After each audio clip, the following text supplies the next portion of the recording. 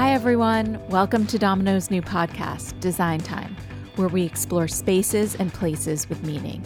I'm your host, Jessica Ram-Perez, Domino's editor-in-chief. Each week, join me along with creative visionaries who will share their journey to designing spaces that move you. We'll explore the emotional side of design, from the ritual of gathering to a mood-boosting paint trick to the renovation tips that will inspire your next project. Home is the best place to start exploring personal style. How do you shape your world from the inside out? Let's discover now on Design Time.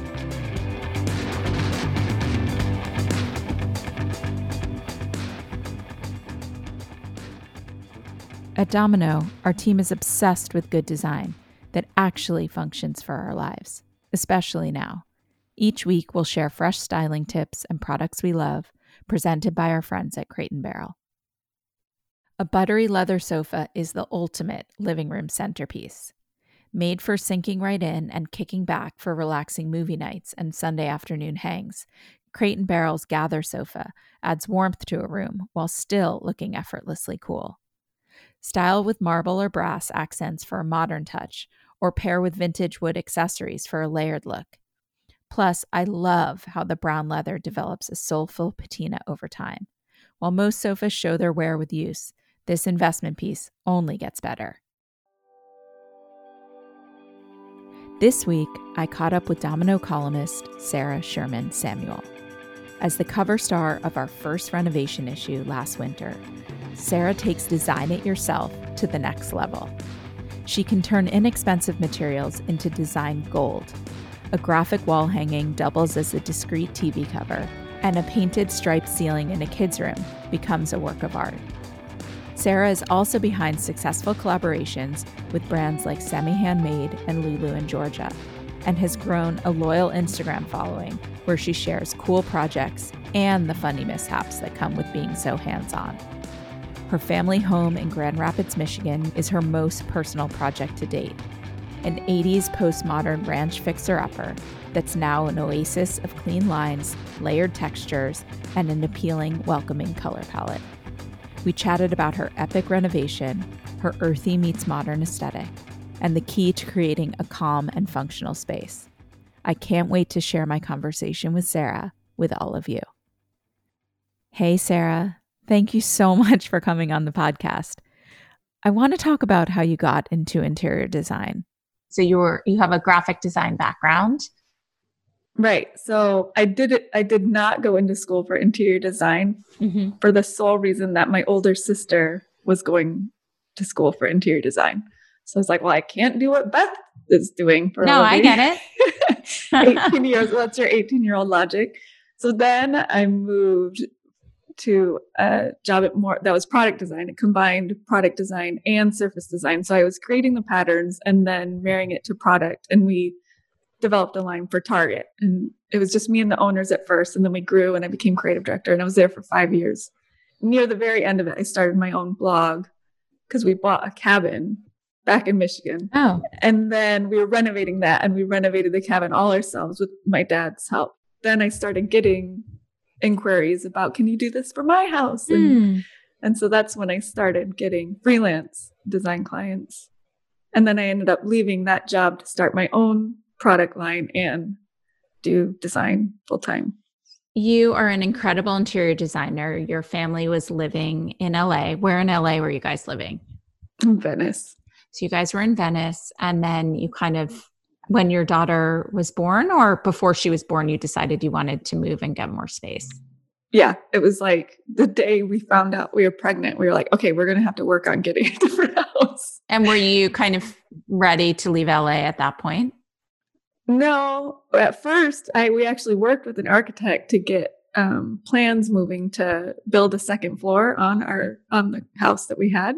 And we got through the rendering phase and loved it. But then we realized it was going to take so much longer than my pregnancy would be. Right. If we'd be in a rental house with the newborn there, which we ended up doing anyway in Michigan. I started just thinking about and getting too stressed out. So we were like, I think moving somewhere into a new house would be easier than trying to renovate. And we had put offers on other houses in LA we put an offer on a house in Austin, Texas.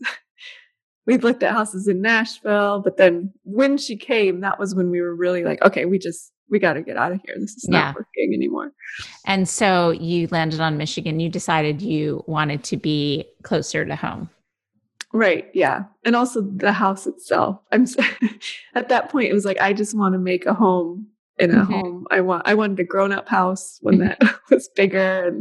But you wanted a project, right? You wanted a project. Yeah. Yeah. You wanted something you could really put your stamp on. Yeah. And make our own. So you found this house built in what, the 80s, you said? Right. Yeah. 1980.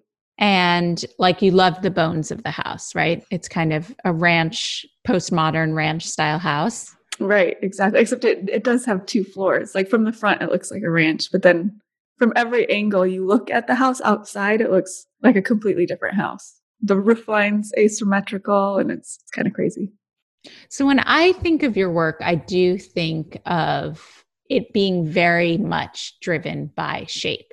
You know, you have an amazing way of working with angles and lines and rounded edges. And really, I think that's very much something that I associate with many of your projects. And I think that's what makes a lot of your spaces so welcoming, is just the sort of harmony of all those shapes together. Was there something that appealed about your house in particular and the architecture? Yeah, I am really drawn to graphic forms. I think a bit of that is because of my graphic design background, but also sculptural. Like the house itself feels sculptural, and I like furniture that's sculptural, things that move around and it looks good and different from all different angles. So the exterior was that, where it had all the different views, but then inside there was also this incredible 5-foot round skylight that's right over the family room. So you really had to think about how the rooms interacted with each other, not just each individual room, but how all the spaces are really working together. Yeah, the flow for me, always what I look for is the flow and the natural light and the ability to get more natural light. One of the things I love about you is you're just not afraid to pick up a hammer, to take things on that seem to other people to be like extremely intimidating and scary and over our heads, let's just say. But you, I guess you were raised with that. Your dad really helped you with your current home that you're living in, right? And I guess the projects before that. But is that something that you really grew up with? 100%. My dad is like the jack of all trades, but actually a master at most all trades too. He's an engineer, a computer network engineer by trade, but for a while there, we would move every 3 years just to build a new house. So he'd build a house, live in it in 3 years, and then sell it. Oh, wow. He would act as general contractor, which he did just on the side of his full-time job. Amazing. He had his own woodworking studio. I was definitely surrounded by, you just figure it out. So I think that does inform a lot of your work, because you come to projects with really the attitude of like, let's figure out how we can do this, or a design challenge becomes like a really interesting opportunity. You have this incredible ability to not see like obstacles as really challenges, but really as opportunities to come at it with a really creative solution. So how do you think about a project when you're kind of first walking into it? I heard you say you kind of mood board the house, or you create the kind of dream scenario, and then you consider budget. So you think about all the possible things that you might want and you go from there. Can you talk a little bit about that? Right. Yeah. Constraints of any kind are kind of exciting. It's basically like figuring out a puzzle, but it's like my personal favorite kind of puzzle.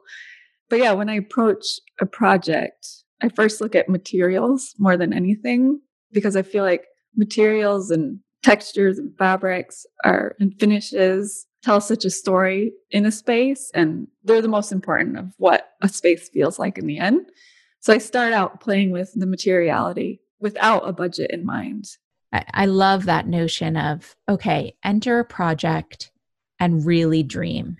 And then from there, you really work into your budget. So I think that is such a good tip for anyone, is to really think about, what is your dream? Like, what is your vision for anything you've seen, whether it's on Instagram or in hotels or restaurants or in your travels? Like, what would be the ideal for what this could be? And then you work backwards from there. Right. Yeah. I think that goes along with the mentality, well, let's figure out how to do it. Because if you're limiting yourself, if you see this incredible table that's X amount of money that you'll never be able to afford, you just put it out of your mind, then I think that's a disservice, because there's different ways that you can accomplish a similar look, a similar vibe.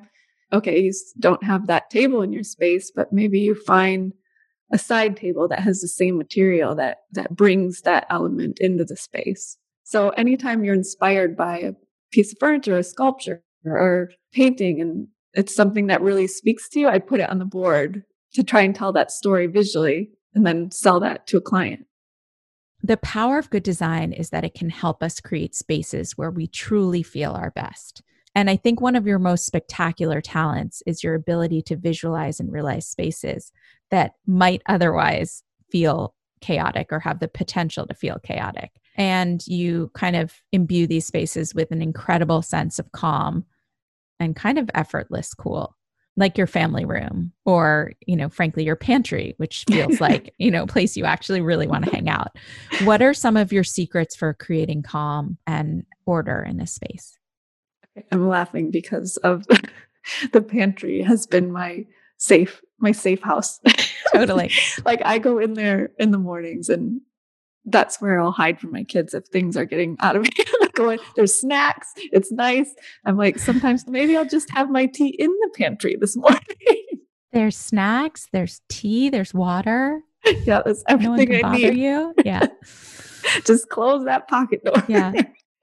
Okay. There's quite a few things I think that go into it. One is always having a connection to nature, because nature's so grounding and calming in and of itself. So you can get that with materials, again, like stone, wood, leather, linen, wool, any kind of natural materials. I think it automatically starts feeling more comfortable and calm. And a mixture of textures, right? Nubby wools or smooth leather, how those things all layer together. I think that does channel the natural world. Yeah, exactly. And then color palette wise, like earthy colors can also feel very calming. And then, of course, bringing in plants are always nice. Can't have enough plants.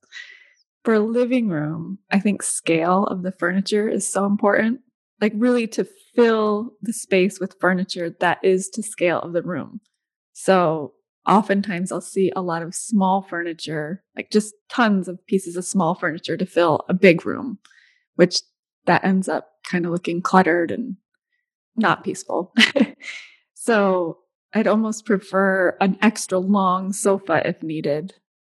You're very good at using large scale pieces.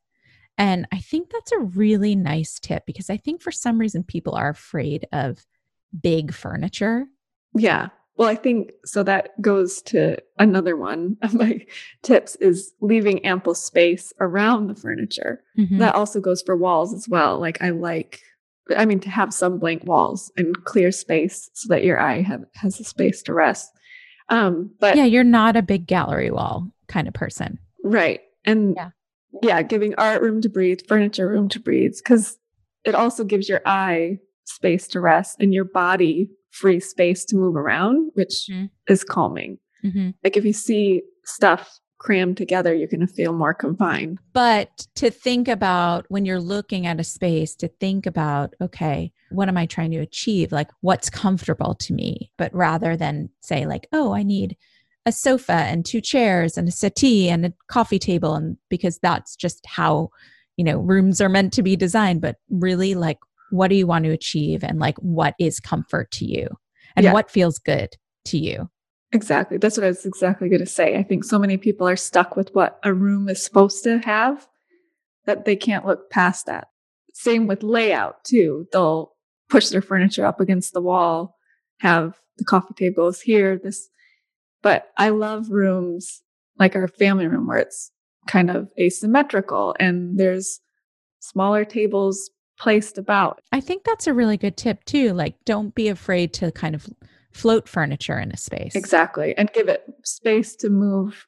Yeah. So you can move around it. And also if you're in a tight space, having multi-use furniture instead of having multiple pieces of furniture. Think of the function that you need, but also think of the mood that you're trying to achieve. Because exactly. I mean, I'm very much like, I live in New York City. My life is very busy and chaotic. Like, for me, it's so important that my home feels calm and really like a place that people are going to want to come and stay a while. Right. Therefore, I have a lot of low furniture that like really, it feels loungy. It encourages people to sit and stay, to sit on the sofa or sit on the floor and really gather. Yeah. A big project for you was your collaboration with Emily Farnham on Mandy Moore's home. The great thing about that was, again, that house was incredible.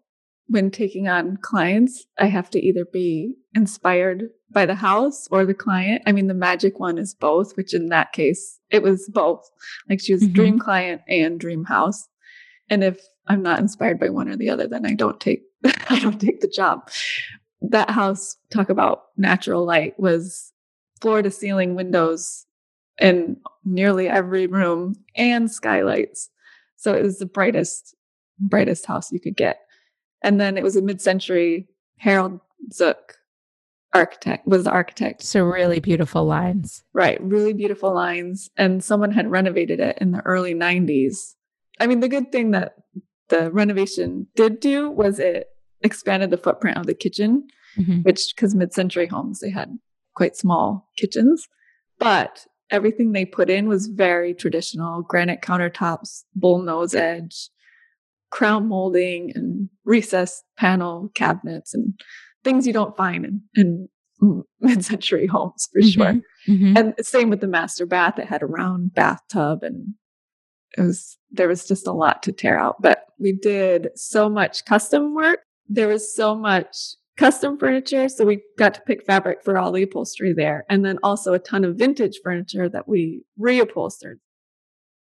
Your audience just absolutely loves your work and the details, and really just are so hungry for sources from you. I think that is what's so incredible. I know it may seem so strange, but you really are a master at sourcing. Do you think that comes from the start of your career, kind of working in furniture design and retail and understanding like sourcing and where you can get things and how you can change things to be more custom or in a palette that you love? Like, how do you think about that? Growing up, my mom that's the one thing I think we did together a lot, was shopping. Our small city that I grew up in didn't have the stores you have in LA. It's like TJ Maxx was the only store I was able to ever find anything designer. And you're familiar, if you go in there, you have to dig. Yeah. So I think I just got incredibly used to the dig and the hunt, even just from being young, and enjoying it. And loving that. Yeah. Now I don't like digging and hunting for clothes as much. I go to my go-to stores for clothes, but for furniture, I'll dig and hunt for furniture all day long, every day. I think you mix colors in a neutral palette in a really beautiful way, but you also have an incredible way of adding color in a way that does not feel intrusive. So, introducing green or mustard yellow, or, really beautiful. I think the way that colors work in harmony in all of your projects is just very appealing. What colors are you into right now? And what colors generally make you feel calm? I've been really into ochre for like 3 years now. And I looked in my closet the other day. I mean, our house is like all ochre and white, but I looked in my closet as well when I started moving in my wardrobe, and it's like one whole shelf of ochre, one whole shelf of ivory, and then a few other colors. It's like, well, if I get sick of this color, I'm going to have to get a whole new wardrobe. Are there any colors that feel like a more recent discovery? Well, I did use this color in Mandy Moore's house too, but like a sagey green. So, can you share a few ideas for kind of making the most of your budget? Because I did speak to the idea of kind of entering a project with fresh eyes and really being able to kind of dream as if the sky is the limit. And then you work within your budget. But what are a few tips or materials that you kind of continually go back to that feel maybe elevated or more expensive, but are actually, quite affordable? Well, one thing I say is never underestimate the power of paint. And I did this actually with my son's nursery in LA. I found a dresser I love, but it was too expensive. And so I got an unfinished one from IKEA, and I basically did an IKEA hack. Cut the legs at an angle so it had kind of more mid-century lines, used brass hardware and painted it. And then it totally changed everything about the dresser. It was unrecognizable from the beginning. So, because a lot of times if you don't find the perfect thing, you pass on it. But you find something that's almost perfect and it's in the price point. And if you can easily make it into that perfect piece. Exactly. So really embrace your palette. And if you can, paint something to kind of fit into that palette, use paint in a higher gloss, which I think doesn't tend to make things feel expensive. Even the dresser that you refinished when we were walking through your daughter's room, but even the dresser that you finished. Yeah. So for hers, we were still kind of unpacking from our move. So I didn't have my spray gun and compressor handy for the paint job. So I went to Sherman-Williams and bought the quart of paint and then had them make it into spray paint. So into spray cans. And that's what I used to spray paint a dresser. That's so cool. So speaking of kids' rooms, how do you stay on top of keeping the kids organized? And what are some of your ideas for just elevated kids spaces? Okay. Well, for overall house kids organization, like our family room, even though we play a lot in there, we keep it barely to a minimum. We have a credenza and it's like a nice furniture piece, but that's the toy storage. Yeah. Which I think I would encourage people that, toy storage doesn't have to be a toy chest. It doesn't have to be anything with doors. Basket. Right. Yeah.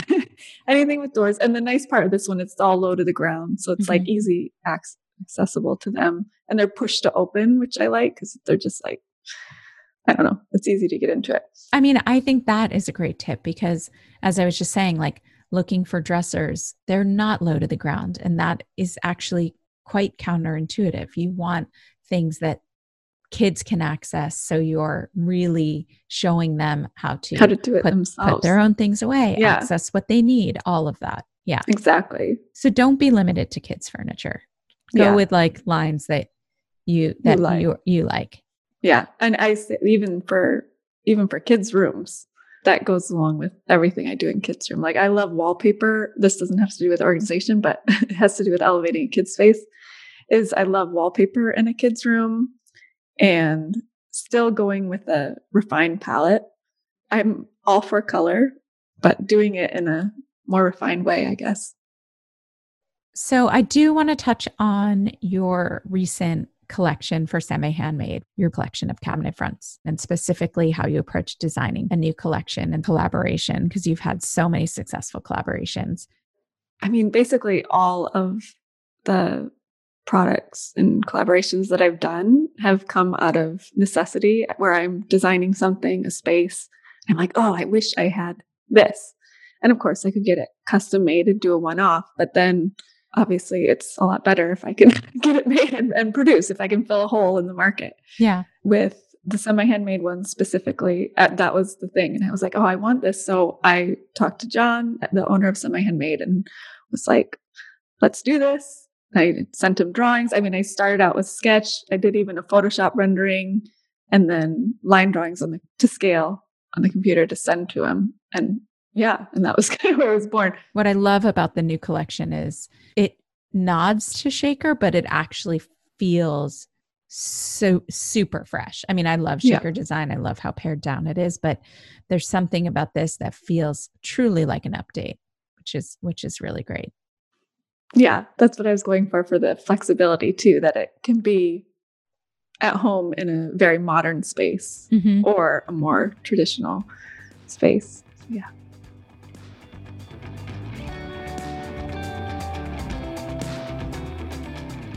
In challenging times, we lean on the things that support us, uplift us, and make us happy. In this signature franchise, Domino editors ask our guests, quickfire style, about the 10 things that are making them happy. From the books that inspire them, to the personal items that tell their story, to the places they love to eat, travel, and feed their soul. Okay, Sarah Sherman Samuel, what are the 10 things making you happy? Who are some of your design heroes, past or present? Kelly Wearstler. I also kind of attribute her to being like my aha moment when I was fresh out of college, being like, no, you silly, that's not what you wanted.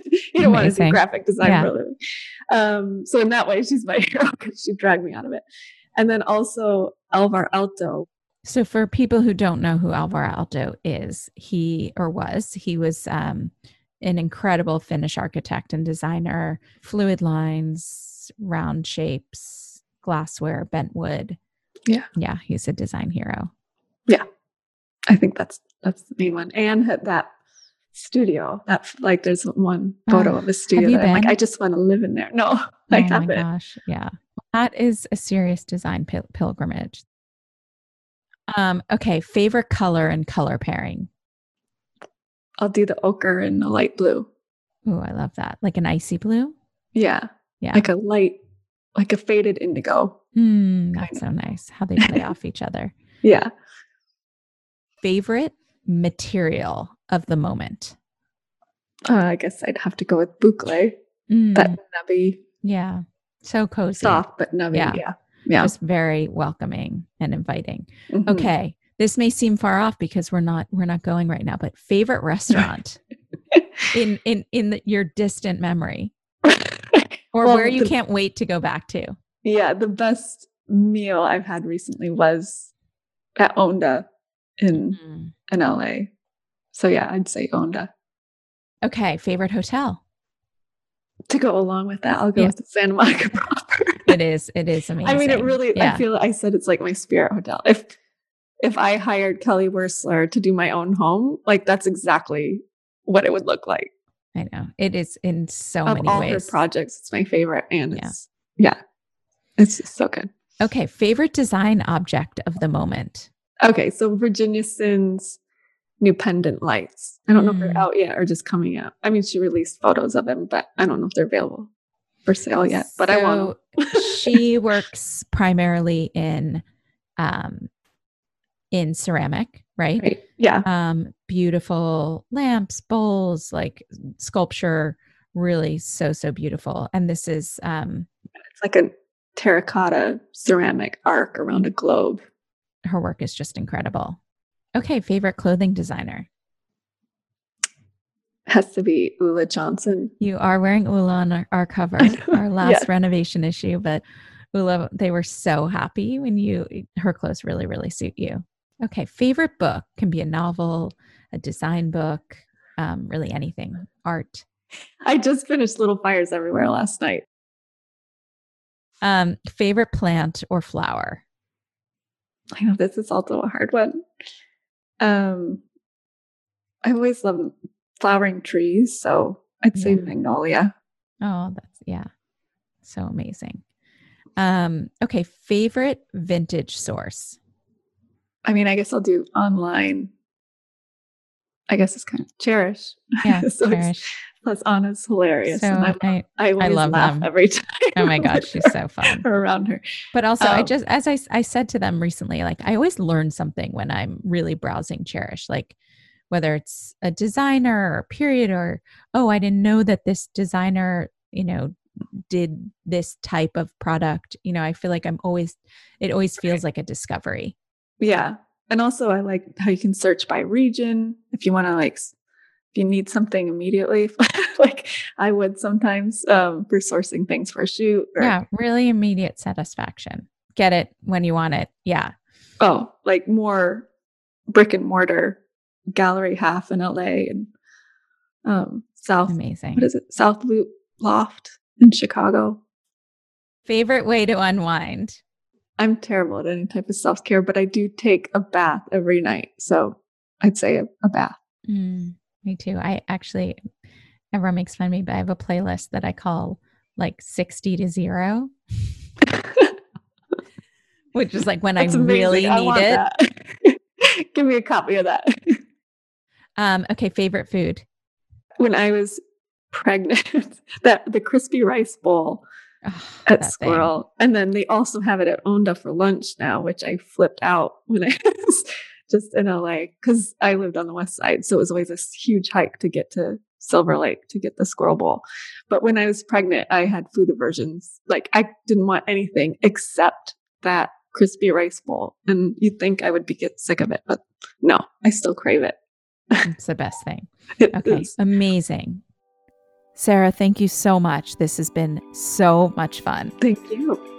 We'll talk again soon. Okay.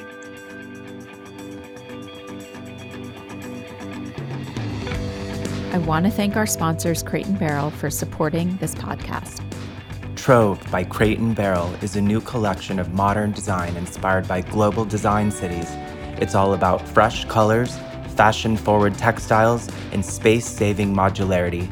See it online and at Crate & Barrel stores now. Design Time is produced by Team Domino, with special thanks to Alex Redgrave, Linda Denahan, Liz Mundell, Britt Ashcraft, and Ali Alquiza.